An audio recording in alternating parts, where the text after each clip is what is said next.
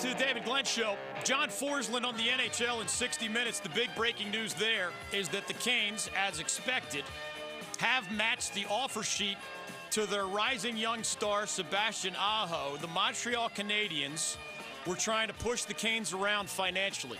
They front-loaded the deal with big, as big as you'll ever see signing bonus money. They front-loaded the deal. Believe it or not, Sebastian Aho's salary was going to be like less than $1 million a year.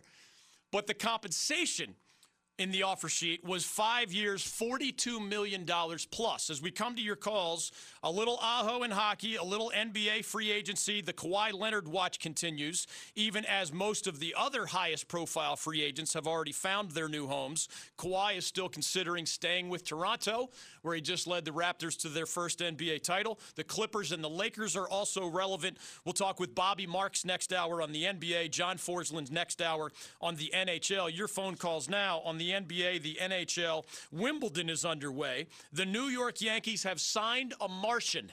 I am not kidding. They have signed a Martian, more specifically, the Martian. It's only a nickname, but it's a pretty interesting story. I'll get to that shortly. 1-800-849-2761. If you're just joining us, the question of the day is this. As the American women take on England a little bit later this afternoon in France at the Women's World Cup, as always, they're the favorites, meaning Team USA. As usual, they win these things, these big games. They just dispatched France in the quarterfinals, the host team and the co-favorite in the eyes of many. The English, by the way, are among the other tournament favorites behind the Americans. But with this in mind, and maybe another World Cup, the women tend to win it half the time. It would be 4 out of 8 if they win it again this year. They've won 4 out of the 6 Olympic gold medals up for grabs in the sport of women's soccer. With this bigger picture in mind, and the men and the women actually both engaged in various competitions this week, why have the U.S. women been number 1 in the world for decades, while the U.S. men are often barely in the top 25? You can jump in with your theory if you're just joining us. We've already gotten these out of the way. There are many more options for top athletes in the United States compared with other places. Lionel Messi, growing up in South America, how complicated was his what sport am I going to fall in love with as a young boy dream? And then how complicated was, with my elite athleticism, which sport should I choose? What will I fall in love with? In our country, I mean, it might be hockey. It might be basketball. It might be football. It might be tennis. It might be golf. It might be swimming. It might be a dozen other things. In Argentina, it's a shorter list, a less complicated list. And then once you fall in love with something, what do you watch? What are mom or dad taking you to games to see or watching on TV? What is the local league offering at whatever level of poverty or wealth you might be? In much of the world, soccer's the answer to all of those questions. In the United States, it's way more complicated than that. Clearly, that is one of the biggest layers to this cake as we build our theory. Why are the U.S. women number 1 in the world for decades, while the U.S. men are often barely in the top 25? What I just pointed out with Messi doesn't explain all of that, right? It might explain some part of this puzzle, but still, if it's a cultural thing, well, why wouldn't our men and women be at a similar level? Y'all know it's more complicated than that. I do think other good points made included. There are more freedoms for American women compared to women in other parts of the world, the Middle East, Africa, and other places in particular. There's no doubt about that. That doesn't mean U.S. women have all the freedoms they want or deserve, but it's relatively speaking in favor of American women here in 2019 compared to most of the rest of the world. Other good points as we welcome more of your calls. Travel soccer is expensive here. If you're in an impoverished country or a mid-level wealth country and you're an elite player probably in soccer, because that is the most popular sport in most countries in the world, where would it be in our popularity list? I mean, they've done studies of this. NFL football is number 1, or football more broadly, could be college, pro, high school, whatever. Basketball is always up there. Baseball remains in the top 3 in our country, as it did 100 years ago with different sports. But football, baseball, and basketball are gobbling up elite athletes, right? And there are other sports. We have that incredible variety here. That's part of the picture. In this country, if you choose soccer, The best way to get noticed by far is to join your local club team, maybe also your high school team. And trust me, I'm the parent of 2 soccer players. When you play at a high enough level as my daughter Avery has, you spend a lot of money on travel teams and travel equipment and travel jerseys and hotels and vans and all sorts of other things. And if you are an impoverished family in an impoverished country, in a country where soccer is the king of the hill and there's no doubt about it, they're going to find you. And there's going to be a league available for you. In our country, you can easily get lost in the shuffle. Maybe your family just gives up on the idea of finding the money for your travel club, and that means any elite athlete of lesser means is at risk of being left by the wayside in a way that in other countries that would not happen because soccer is the be-all, end-all. Again, it's a multi-layer cake, but you're hitting on a lot of the top themes. 1-800-849-2761 is your ticket into the program. I don't think you've given me the number one answer yet. I'll welcome more phone calls as I leave it on the back burner. There is an even bigger, I mean like bird's eye view. You really have to think macro rather than micro to understand why the U.S. women have been number one in the world for decades, while the U.S. men are often barely in the top 25 of the world rankings. Again, men's average ranking for the last 3 decades, 20th. They've been as low as 34th. That was just 8 years ago. They've been as high as 8th in the world rankings. That was 14 years ago. But the women are almost always number one, representing the red, white, and blue one more time this afternoon against England at the Women's World Cup. George is in Nashville, North Carolina, and next up on the David Glenn Show, you have another good layer to our cake. I still don't think it's number one, but it's a good one. Welcome to the David Glenn Show. Go right ahead. Yeah, part of it goes back to in the 80s, Congress passed what they called Title IX, which basically says that women and men have to have equal funding or equal opportunities. So that's poured a lot more money into a lot of women's sports. There's no doubt about it. Title IX and gender equity is a little bit complicated. I can tell you from my time, 17 years as a practicing attorney and longer than that as a guy who graduated from law school in 1994. There's a lot of nooks and crannies to understanding Title IX or gender equity, but I think your bird's eye view on it is true. And keep in mind, that was not embraced by everybody when our nation decided, hey, women's opportunities in athletics and other things, but for these purposes, athletics is so important to us. And this was actually 1972. You know what some of the pushback was? Well, why are we going to why not let the free market reign, right? Why not let the free market reign? And more people are paying to watch men's sports and more people are paying to play men's sports. The free market will resolve this, right? And our country, I think, wisely said, well, I don't know. If we just go decade after decade after decade and allow the men's economic models in this sport or that sport or at the high school level or the college level, and it just continues to build and build and build, I'm not sure your free market is going to open up the opportunities to the women. So I think, again, wisely, our federal government imposed the Title IX gender equity legislation on us. And what did it do, basically? It shifted public resources, meaning your money, my money, our tax dollars at work, and at public universities and public high schools, these resources were increased towards women's sports, despite the reality that immediate financial gain, like the good old capitalism argument, oh, it can't be a good idea unless we're going to be printing money in the backyard. Well, no, again, free market's a wonderful thing, but it doesn't resolve everything the way some extremely ignorant and narrow-minded people might suggest to you from time to time. It was a brilliant move in the 1970s. It was behind the times compared to some other nations, but it was ahead of the times compared to most nations of the world. Heck, look at 2019. We lap much of the world when it comes to such things at this point.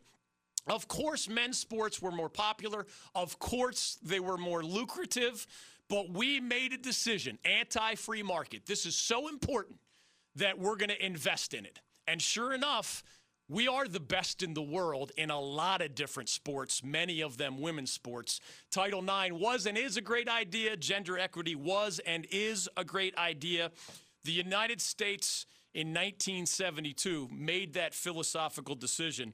And that's one of the reasons that from the 90s forward, and it's really longer than that, but the world rank, this shows you how far women's soccer was behind men's soccer. I mentioned earlier in today's show, the first Women's World Cup didn't even come around until 1991. The Men's World Cup has been around for almost 100 years. There were no world rankings. Like FIFA. Come on, man. Like, you couldn't just watch a few soccer games and spit out some rankings?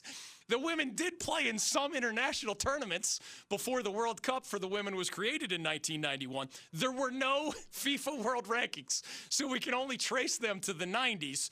The American women have been dominant for longer than that. We just have the objective evidence of their number one rankings routinely for 30 years running as compared to the men's average ranking of 20th over those same 30 years. Appreciate the call, George. That is another valuable layer that you added to our cake. Title IX and gender equity certainly play a part in what we're trying to understand here. Why have the U.S. women been number one in the world for decades while the U.S. men have often barely been in the worldwide top 25? Let's go to Tom in Kenly, North Carolina. You're next on the David Glenn Show. Hello? Hey, Tom, you're on the air with David Glenn. Go right ahead. Hey, thank you. The reason women do better is because women have to come and make our own game. Oh, man, your phone broke up there.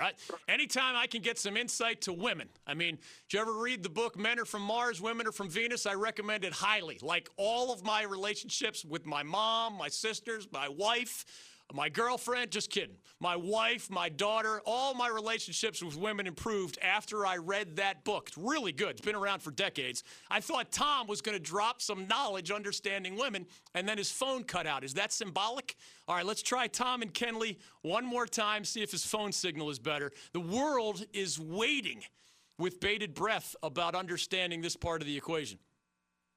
Are you there? Yeah, go ahead. Try one more time. Okay, the men have spent way too much time trying to emulate the Europeans. To play like the Europeans play. We hire European coaches. We have European players like play. And the women on the other hand have decided, okay, this. Yeah, I'm going to translate that the best I got it. The women have not stumbled into the problem of trying to imitate how the Europeans win in soccer, right? This actually is a little bit of a branch of the number one answer to the question of the day. It's not an exact fit, but Tom and Kenley is leading me in that direction, and I'll just blurt it out as we come to your calls. Sebastian Aho has had his offer sheet from the Montreal Canadiens matched by your Carolina Hurricanes. More on that story with your questions and comments, and also with John Forsland, Canes TV and radio voice when he joins us live in about 45 minutes. 1-800-849-2761. One of the wealthier, more profitable teams in the NHL tried to financially bully the Carolina Hurricanes, and the Canes stepped up to the plate and matched it. It's not ideal terms from the Canes' perspective. And the biggest risk, I think, is what is your relationship like with your star young all-star, Sebastian Aho? Does this disrupt that relationship as you now control his rights for the next 5 years? He'll be an unrestricted free agent as he's turning 27 years old. That's not ideal for the Canes. Again, I told you earlier, they've locked up most of their players through the end of their 20s, through the end of what would describe as their prime. Aho's the Finnish forward who turns 22 this month. He's going to get paid now by the Canes since they matched the offer sheets, $42 million plus over these 5 years. It is uncomfortably front-loaded. It does have an uncomfortable signing bonus each year. That means it's $20 million plus that Tom Dundon and the Canes have to fork over. Again, signing bonuses are due July 1st, your salary you earn over the course of the season. So the structure of the deal is a little bit uncomfortable and certainly not ideal. The most important bottom line is the Canes did match that offer sheet and were not pushed around by the Montreal Canadiens. 1-800-849-2761. Timing in life is everything, and timing explains a lot about why the American women, again, poised to perhaps win another World Cup, are number one in the world almost all the time, and the American men are happy when they crack the top 25 and thrilled when they crack the worldwide top 10, which has happened. But think about it. Which countries do you see at the top? even as you're giving me a lot of other really good answers, American athletes have more options than most of the world's athletes. Travel soccer is too expensive here and eliminates some of lower means. Title IX, gender equity, the Anson Dorrance UNC dynasty, remember, started building even before there was a Women's World Cup. To me, that also channels in to the timing is everything part of it. Timing isn't truly everything, but it matters a lot. How did you meet your spouse? What if he or she wasn't on that flight? What if he or she wasn't in that class that day? What if you weren't at the same coffee shop as you met eyes longingly and it led to that conversation, which led to that first date or that first phone call or whatever? Of course, timing means a lot. No matter how smart you are, no matter how hardworking you are. The reality is that there was international soccer at a significant level in the 1800s, as we were still trying to figure out, like, who the heck are we as a country? You know, England has the early, like, early runnings of what we would now call the Premier League. That was in the mid-1800s as we were killing each other, right? Civil War style. That matters. And when women's soccer is essentially not truly born until the 1990s, when, wait a minute, our country had adopted Title IX and gender equity almost 20 years earlier, and Anson Dorrance had this dynasty building in Chapel Hill more than a decade earlier, and really world women's international soccer is to a degree, again, first Women's World Cup, not until 1991. It's not accurate to say it was born then, but it went next level in 1991, right? And the Olympics didn't even add women's soccer as a medal sport until later than that. So you're talking about 3 decades, basically, when women's soccer was truly born as an international sport with lots of people trying hard, or at least at the beginning, some people led by us trying hard. How much of an advantage of that for the women compared to what the men stepped into? By the time the American men's program was really getting resources, some of these countries had been playing soccer for seriously like a century or longer. That's not a minor disadvantage. Why do Messi and Ronaldo and these other superstars grow up falling in love with soccer? Well, guess what? In many cases, that was the sport their mom or dad talked about most, usually dads back in the day. That was the sport that granddad talked about. If you heard stories about great-granddad, in most of these countries, it was about soccer. It wasn't about swimming or baseball or tennis or golf, the way you could hear those stories about your grandfather here in the United States. Timing is everything in some parts of life. And in this particular case, the U.S. men's program was not fully invested in until a dozen or more countries. Do you think England, Germany, and Brazil, Argentina, do you think they had a little bit of a running start for their men's international soccer program, their men's national team, as they're called, compared to us, where it was really the middle of the 20th century before we started taking it seriously? Some of these countries had a century-long head start on us. So you have the cultural advantage. You have fewer options for young athletes. You have fewer restrictions for the poor athletes. They found Messi. He was not from a wealthy family. That doesn't happen as often in soccer here in the United States. Good luck funding your travel team if you're having trouble paying your rent, right? You got to feed your child before you pay for all of his or her soccer equipment. The U.S. women's national team, at the time the sport exploded on the female side, was already the trailblazer, was already the trendsetter, was already the best in the world. And what they've done is sustained that for the last 30 years. When the men's national team was truly born into the international stage, folks, they might not have been in the top 50. So relatively speaking, being in the top 25 is at least progress. But culturally and in a lot of other ways, timing matters a lot. And I think it's the starting point for our question of the day's answers. Why have the U.S. women been number one in the world for decades while the U.S. men are often barely in the top 25? Timing is everything. All these other layers of the cake also matter. And I thank you for being, once again, as usual, the smartest audience in sports radio. But I really think it starts with timing. When this sport exploded for women, we were already at the front. And when our country joined the men's international stage in soccer, man, we were behind truly dozens of other nations who had embraced soccer in ways that we didn't for a long, long time, sometimes when we were fighting each other Civil War style, sometimes for other financial or cultural reasons. But that's number one on my list of the answers to the question of the day. Timing is everything. 1-800-849-2761. More of your phone calls on Sebastian Aho and the Canes, the Kawhi Leonard watch, and NBA free agency. Charles Barkley says the Sixers are the new team to beat in the NBA.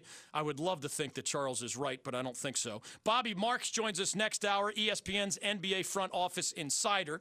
We'll ask him about the new intriguing teams now that the Warriors dynasty looks a lot different. The Raptors are the new NBA champion, and most of the high-profile free agents have already found new homes. The New York Yankees have signed a Martian. I will explain that headline as we welcome more of your calls. 1-800-849-2761 is your ticket in to the David Glenn Show. Gary Player joining us. This morning I did 1,300 sit-ups and crunches. Wow. I pushed 300 pounds with my legs and I ran on the treadmill. You are one of the legends of golf, and you've been an inspiration as a person as well. What a nice compliment, and God bless America. You're listening to the David Glenn Show. I stand by the comments that I made about not wanting to go to the White House, with the exception of the expletive. My mom will be very upset about that.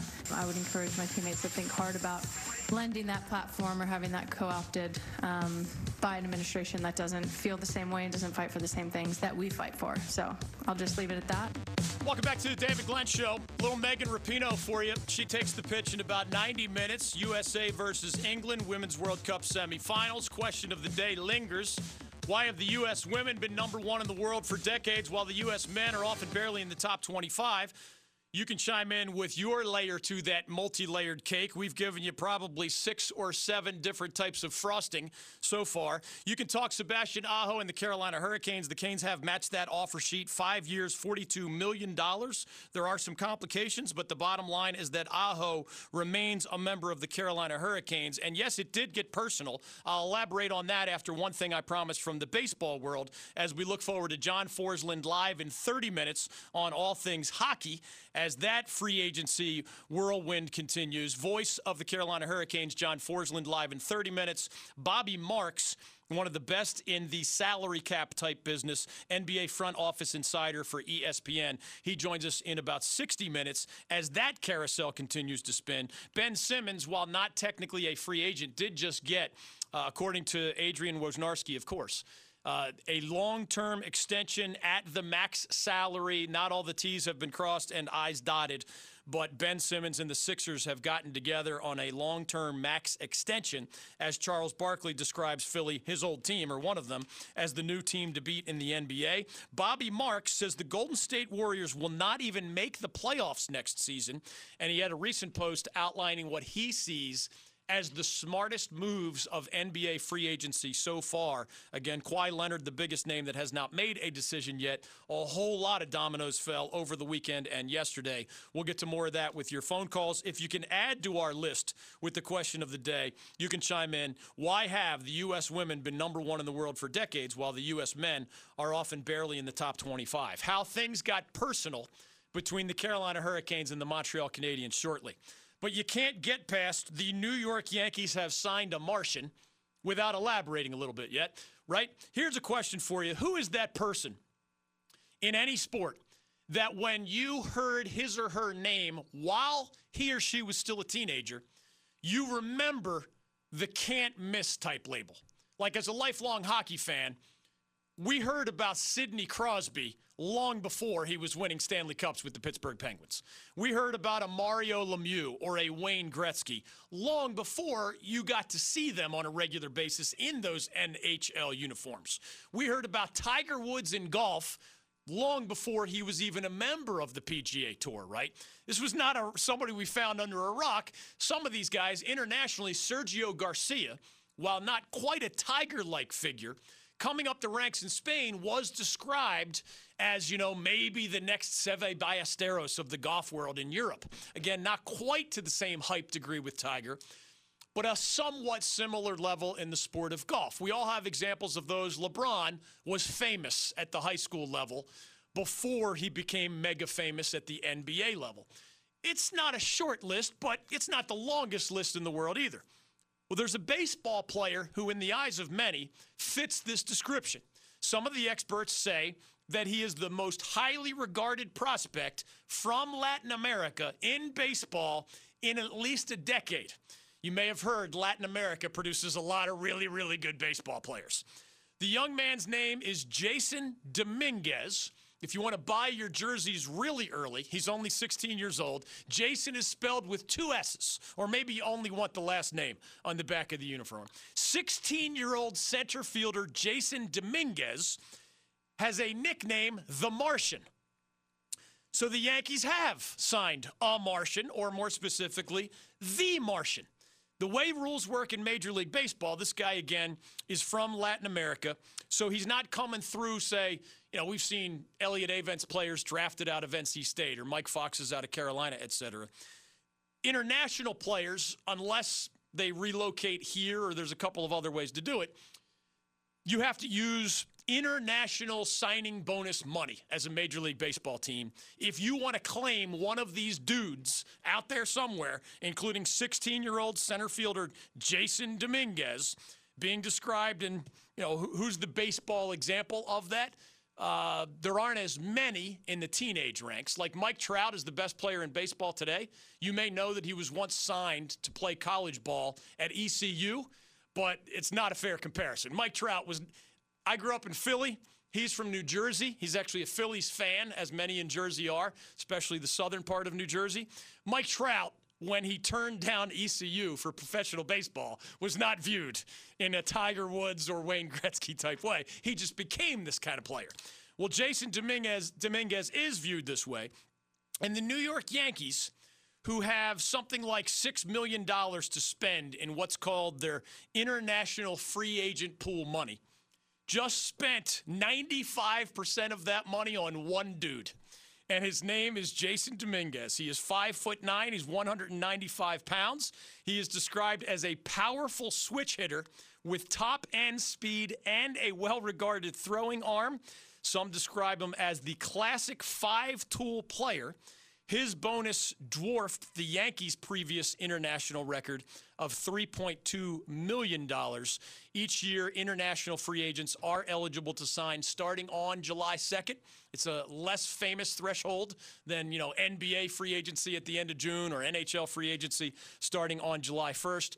International free agents in Major League Baseball became available today, and the Yankees beat out, among others, the Rangers, the Rays, and the Angels as they scoop up 16-year-old center fielder Jason Dominguez.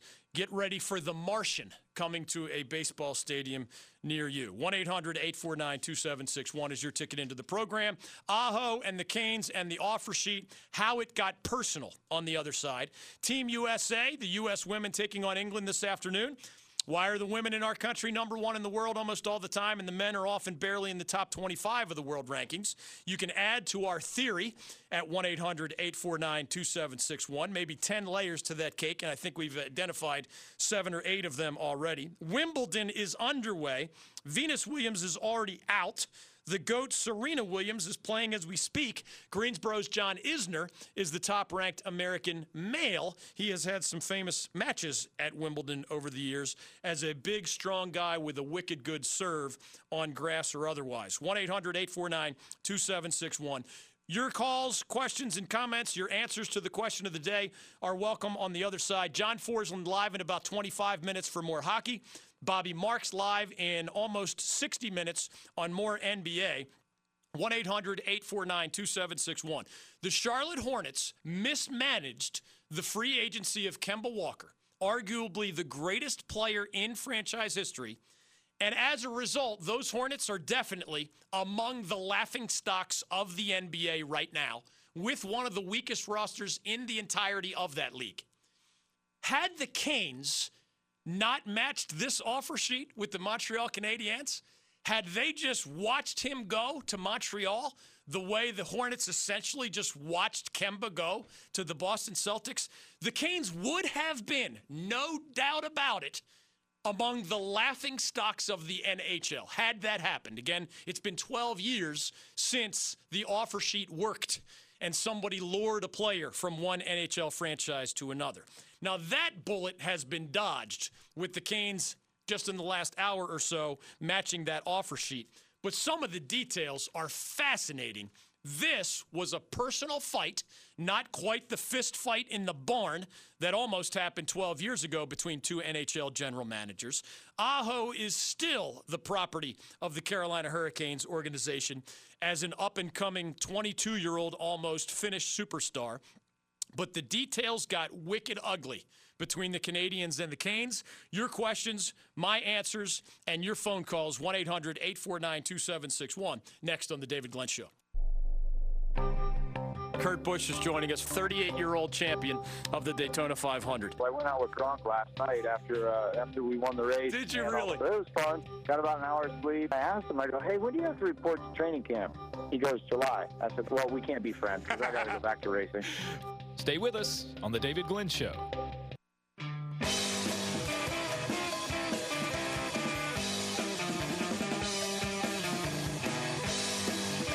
Welcome back to the David Glenn Show. John Forsland on Hockey Live in 20 minutes. The Canes have matched the offer sheet from the Montreal Canadiens for Sebastian Aho. The terms are not ideal for various reasons, but Aho remains a Cane. 5 years, about $42 million and change. The terms are front-loaded. There's a huge, huge signing bonus due this month and again next year as part of this new 5-year contract. Not ideal that he'll be an unrestricted free agent as he's turning 27 years old 5 years from now. But the biggest bottom line is that he's still with the Canes and that the Montreal Canadiens dare. It was an insulting dare. We dare you to show that you cannot be pushed around financially.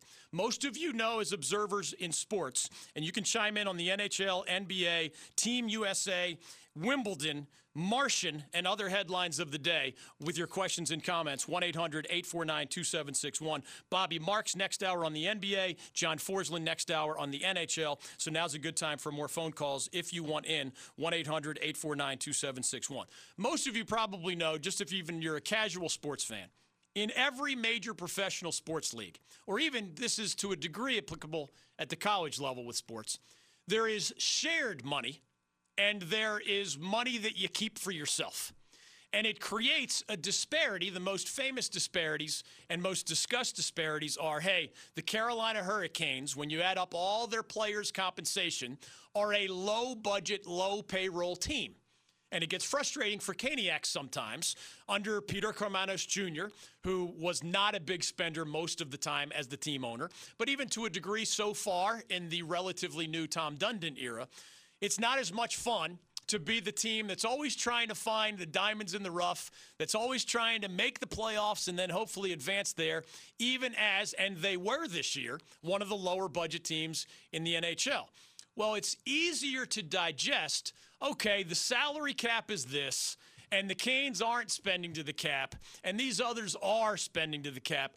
But you know what? It's a $10 million difference in whatever year, or it's a $15 million difference in another year. It's not the end of the world, man. I'd love 2 big-ticket free agents for that extra $15 million, but we are a smaller market. The numbers don't crunch quite as well. It's not my money. It's his money. And maybe you just digest those smaller variations when it comes to salary cap. Again, these leagues are capped, so the big market teams do.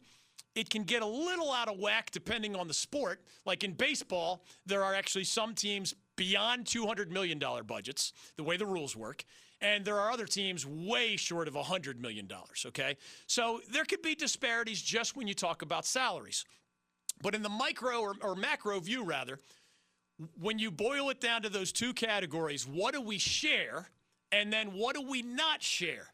In the NHL, it creates 2 entirely different universes for 2 reasons. Do you know what is the most frequently shared money, whether you're a fan of a college conference or any of the major leagues that we follow in the United States? One thing that when you're looking at the ledger, you're an accountant, and you're saying, all right, this money is shared, this other money is not shared.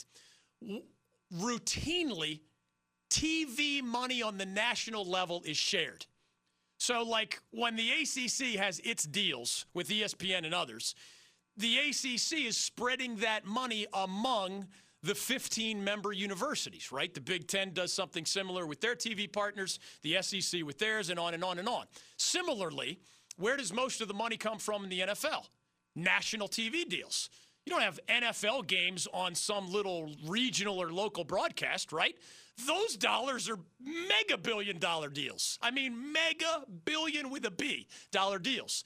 And they are spread among the NFL franchises. It's one of the things that helps with parity. Yes, salary caps help with parity, but so do the spreading around of TV dollars.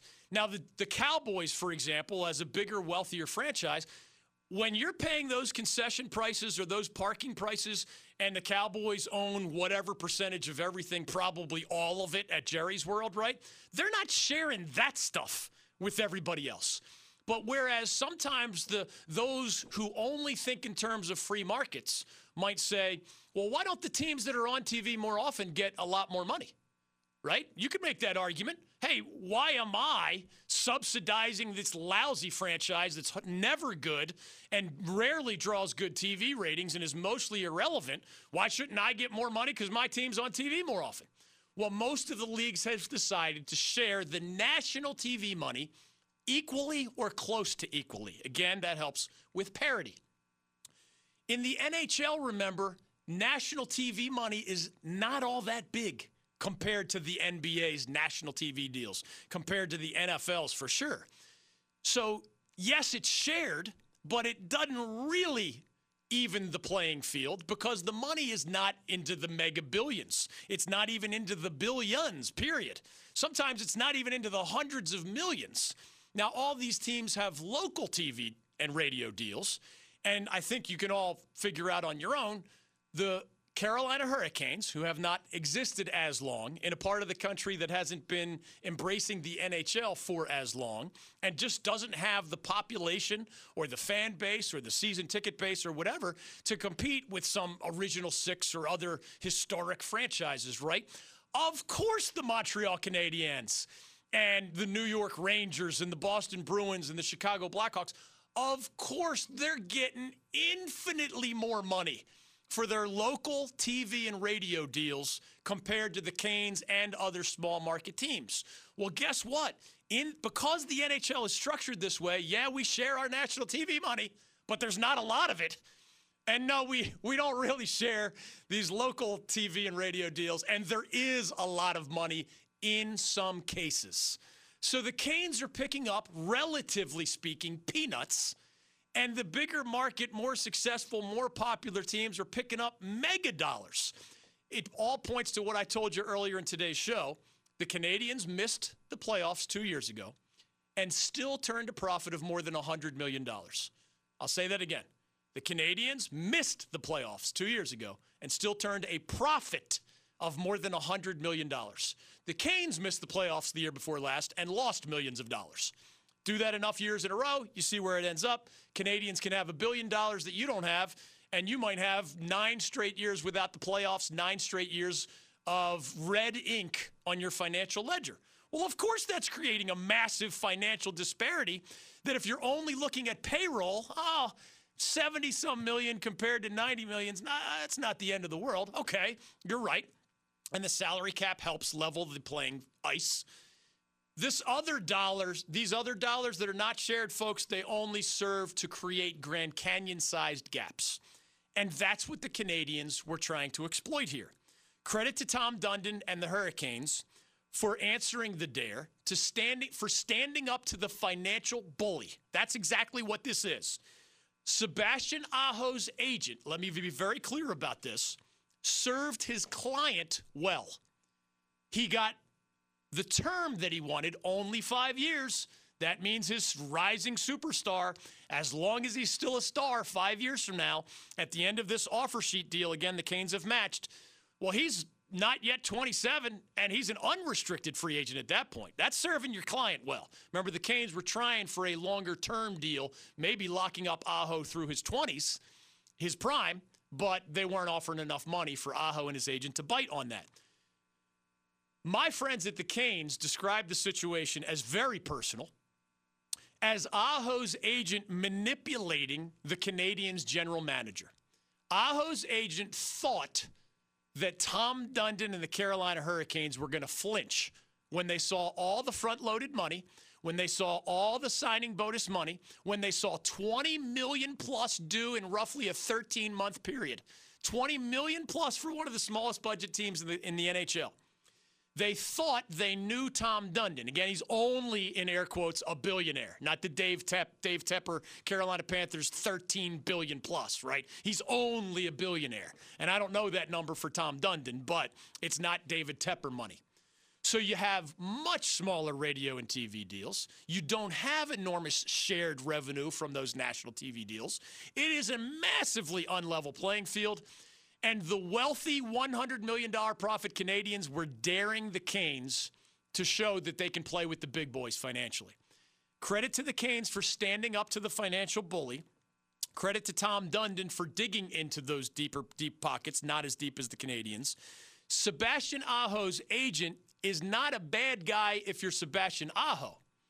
He manipulated the heck out of the Canadiens GM, a guy named Marc Bergevin, who's never done anything well as a GM, who's a former player and not all that savvy, unlike some veteran GMs.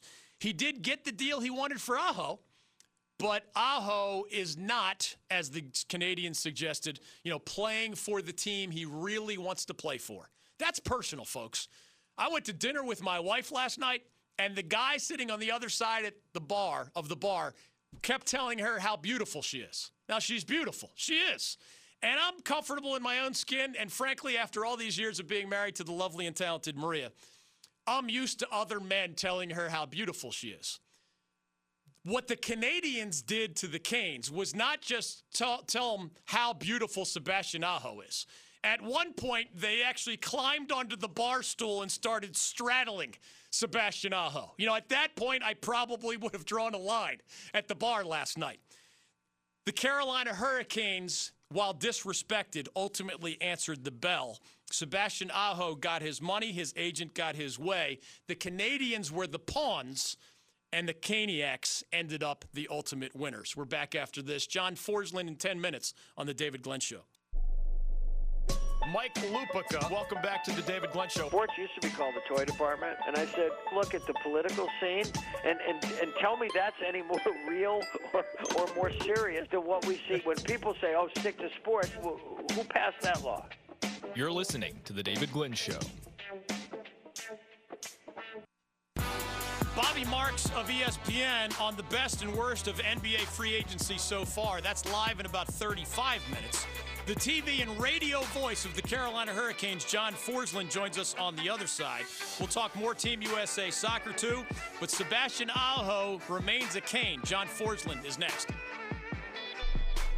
Kevin Harlan is joining us. It was a boring game, and the guy ran out right through the formation as if he was a wide receiver to be a part of the play. The guy is drunk, but there he goes. You always think of calling that dramatic last-second buzzer-beating shot or a touchdown pass or something more historic. This is The David Glenn Show.